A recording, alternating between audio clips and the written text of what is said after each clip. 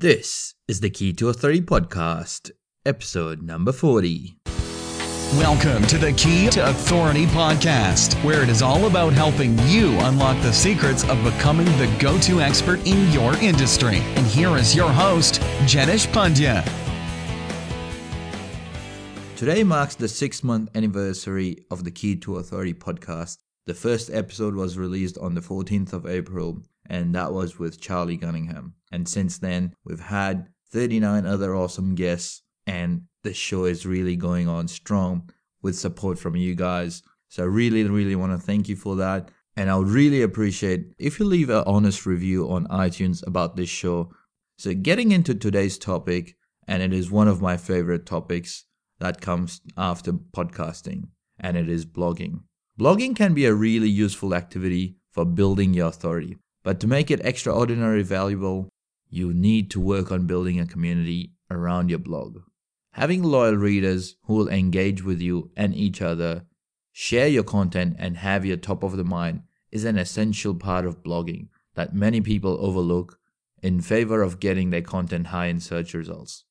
But before you can build a community around your blog, you need to figure out either who you want to have in your community or who is already there. You also need to have enough of your personality in your blog so your readers feel that they know who is leading this community. And then it gets fun. Finding creative and unique ways to involve your blogging community can lead to all kinds of rewards. When it comes to positioning yourself as an authority in your space, there is no better way to do this than via a blog. But why is a blog so good for this? It's because blogs are amazing for creating connections, and it's connections that help us build authority. But why is a blog so good for creating connections, you may ask? Well, that's what we're going to find out today with Amanda Candle. Amanda is a blogger and social media consultant who started her travel blog, Not a Ballerina, over 10 years ago. Since then, she has run dozens of blogging and social media courses through the University of Western Australia's community program, and also runs private training and consulting for small businesses, creatives, and not-for-profits. Her passion, though, is traveling, and she has built a thriving community of like-minded travel lovers through her travel blog. Now, here's the interview with Amanda Candle. Hey, Amanda. Welcome to the KTA Authority Podcast. We met at the Perth PB event, connected over there through introduction from Kelly, and then we, I think, wrote an article each about the Perth event, and then just connected from there.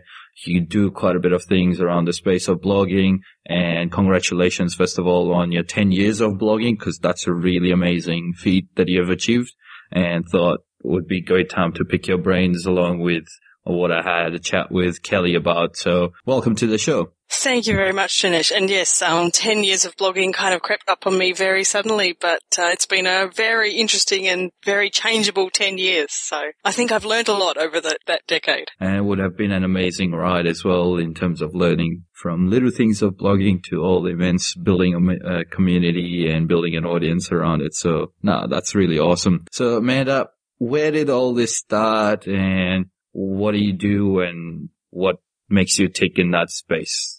Okay, well, I'll try and cut a long story kind of short, but 10 years ago, or probably 11 now, I was living in Germany and teaching English to business people, and at the same time writing. I've always loved to write, and I was writing for some travel magazines.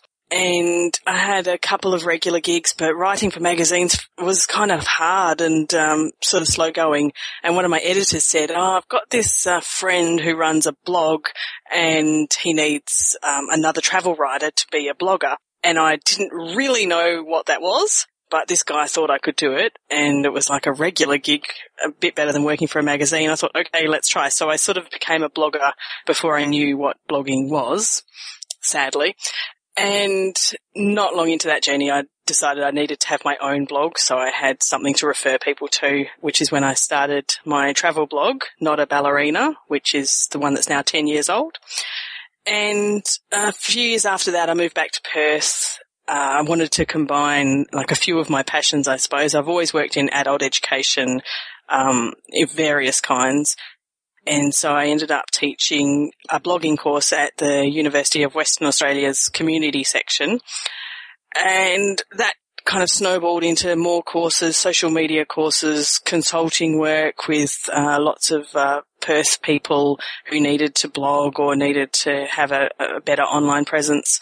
So now I spend part of my time running my travel blog, Not a Ballerina, and part of my time running a consulting business in social media and blogging. So that's basically what I do now and how I got there. And what makes you tick? What keeps you going? Because I know blogging is more of a patience game as well. And obviously you've had that for 10 years. So yeah, I would like to know and obviously share with the audience, because some people think very short-term, short-minded. It's like, need to get out of that.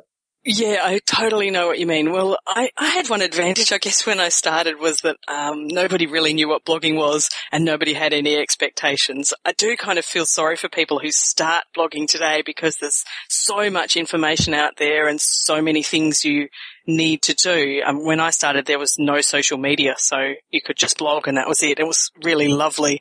But I love social media too, but it's a lot to deal with. Why do I keep doing it is a really good question, but I've actually never even had one of those moments when I wanted to stop.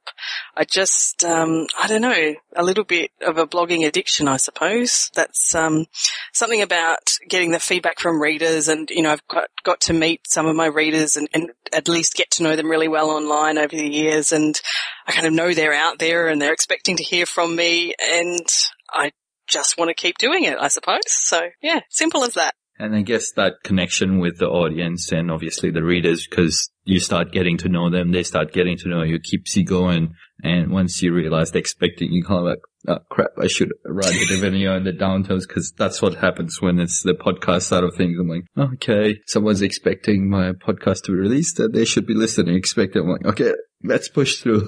Yeah, it absolutely makes a difference. Yes, it's really nice to know that there are other people out there who were strangers and then become, you know, not quite strangers, and they're waiting to read what I write, or, you know, in your case, they're waiting to listen to what you record. So yeah, it's a great feeling. So coming to that, what is the key to building a community around your blog? Because I know the audience side is very important, and bringing that togetherness, because that's what's kept you going. That's what keeps most of the people going. So what is that key? Right. Well, I've had a good think about this over the past couple of years, because I used to really worry about the statistics and the raw numbers of how many readers I had. And that, you know, goes up and down over the years, and it's not always the most satisfying thing to look at. And probably going back a couple of years, I started to think more about the quality of my readers and really who they were. So about that time, I started to hear a lot about developing like a reader avatar or reader profiles, you know, really thinking about the exact kind of people who are reading your blog. So that's the first sort of step for me in building a community around the blog. And once I figured out really who those were, and they had kind of evolved over time, I hadn't intended to write for particular people when I started. I just wrote because I wanted to. But then over the time, people would email me, people would comment on the blog, people would leave comments on Facebook or through Twitter or whatever. And I got to know the kinds of people who really were my readers, and started to write for them. So that was kind of the first step in building that community, was figuring out who the community was. I did it, I don't know whether it's almost backwards. Someone starting today might go out there and proactively say, these are the readers I want, and write in order to find them. I just wrote and the readers found me, and then I went from there. But whichever way, I think having that really clear picture of who it is in your community works wonders. I think after that, the next step is making sure that your community really knows you. So there's that whole concept of your blogging voice, so that they understand, you know, a bit about your personality. They feel like they know you, and that they have a kind of a connection with you somehow. So that's something that if I read back on my blog 9-10 years ago, and please don't, because it's probably embarrassing, and if I look at it today, it's utterly different, because I guess I learned over time how to be me, or at least to be the blog version of me. You know, I'm not giving away all the intimate details of my private life, but I certainly have enough that people can feel a connection to me. after that, and this is what I really focused on the last couple of years, I've kind of tried to get really creative about involving my community with my blog. So that might be a simple thing like interviewing some members of my community. For example, I had one of my readers who had messaged me for some reason to find out something, but she was moving her family from Australia to Thailand to live for a couple of years. And I thought, oh, that's a really interesting thing, to take young kids and live abroad. And I think other readers of mine would be interested in that. So I got in touch with her again and said, could I interview you for the blog? So interview her. And as a result of like a post like that, I get lots of questions from other readers, both to me and directly to the lady that I interviewed, who were kind of all trying to do the same thing, and they all give each other advice, and they've been, in contact and met up there. And I think that's such a lovely aspect of the community.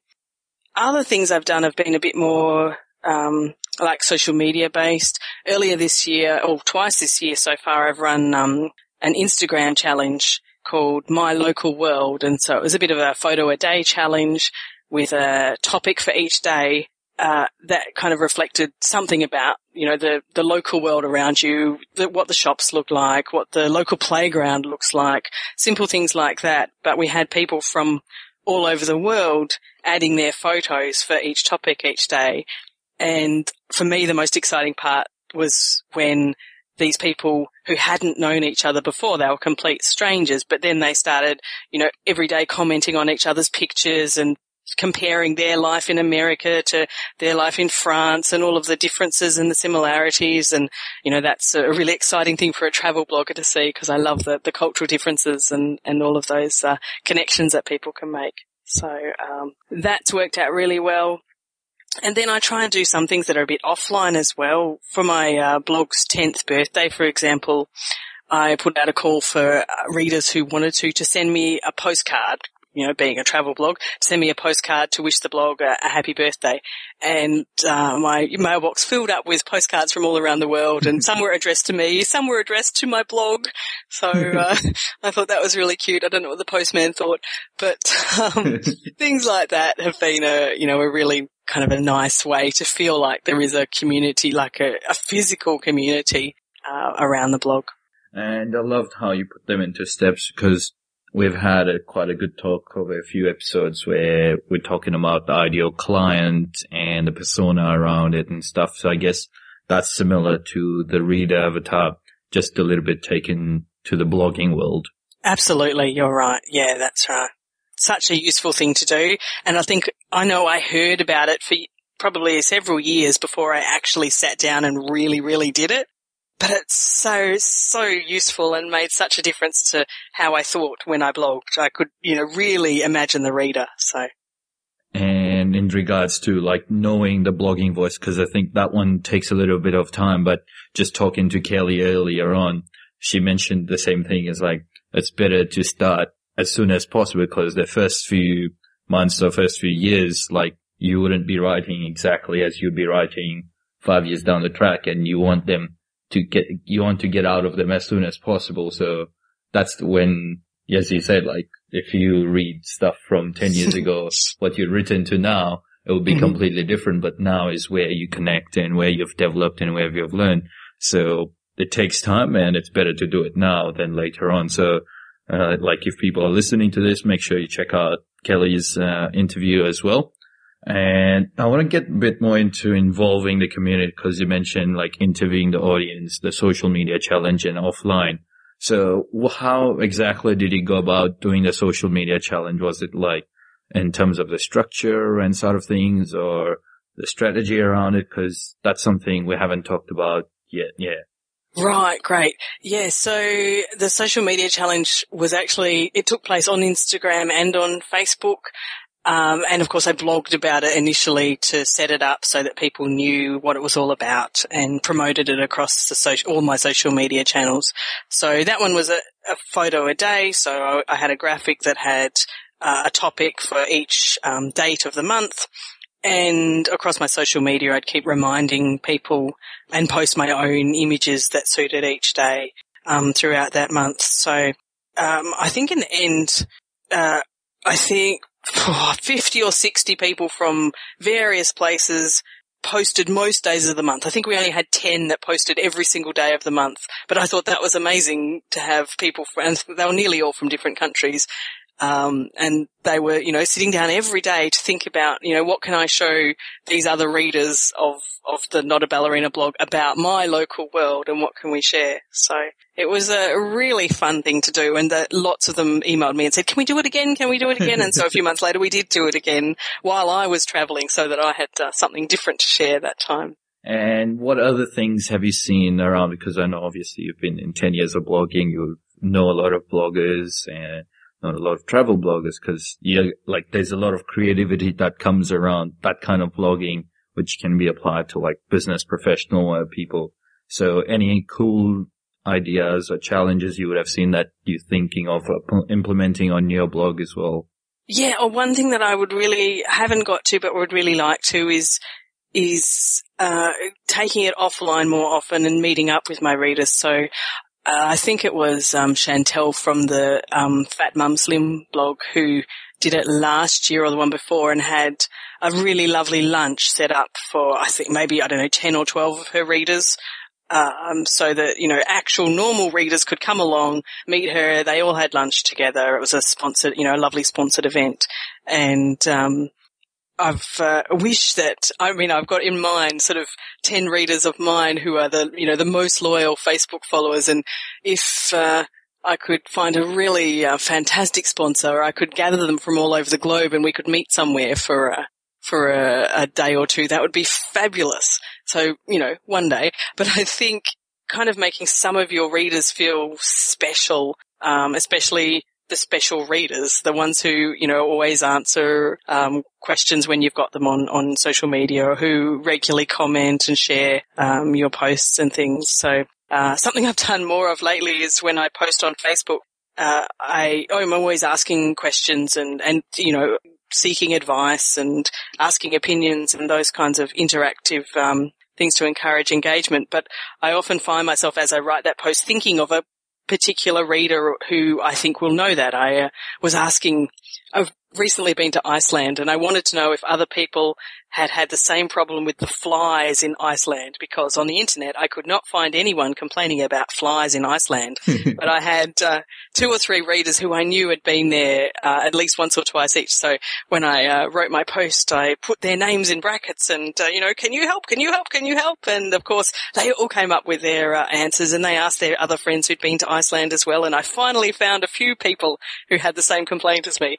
So I think making them feel that you know about them as well, that it's not just a one-way. I don't want to put myself on a pedestal and say I'm, this amazing traveller, because a lot of my readers have travelled even more than I have. So I really value what they have to contribute as well. So I guess that kind of two-way community is something that's important to me.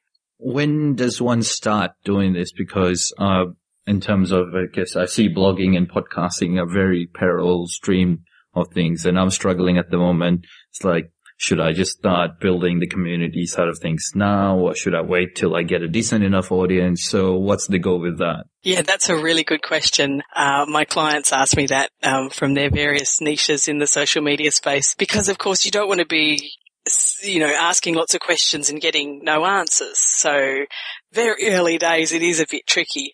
But I think as soon as you start to have, even really a handful of readers who comment or engage, you can really work with them to, turn them into, the super fan idea by, by interviewing them for a blog or podcast, by asking them for their advice, by mentioning them. People, readers love to see their name in your social media stream and stuff like that. So yeah, it is tricky very early on, because you don't want it to look like nobody's responding to you.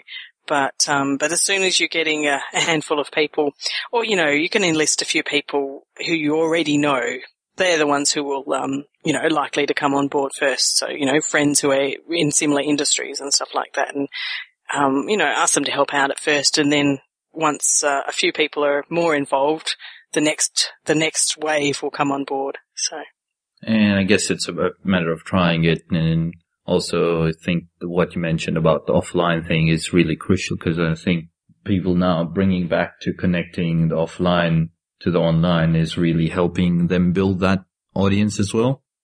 Absolutely. I mean, for me, and you might appreciate it too, one disadvantage of living in somewhere a little bit distant, like Western Australia, is that we can't meet that many of our readers. Although when I travel around, I do try and meet up with people I've been in contact with through the blog.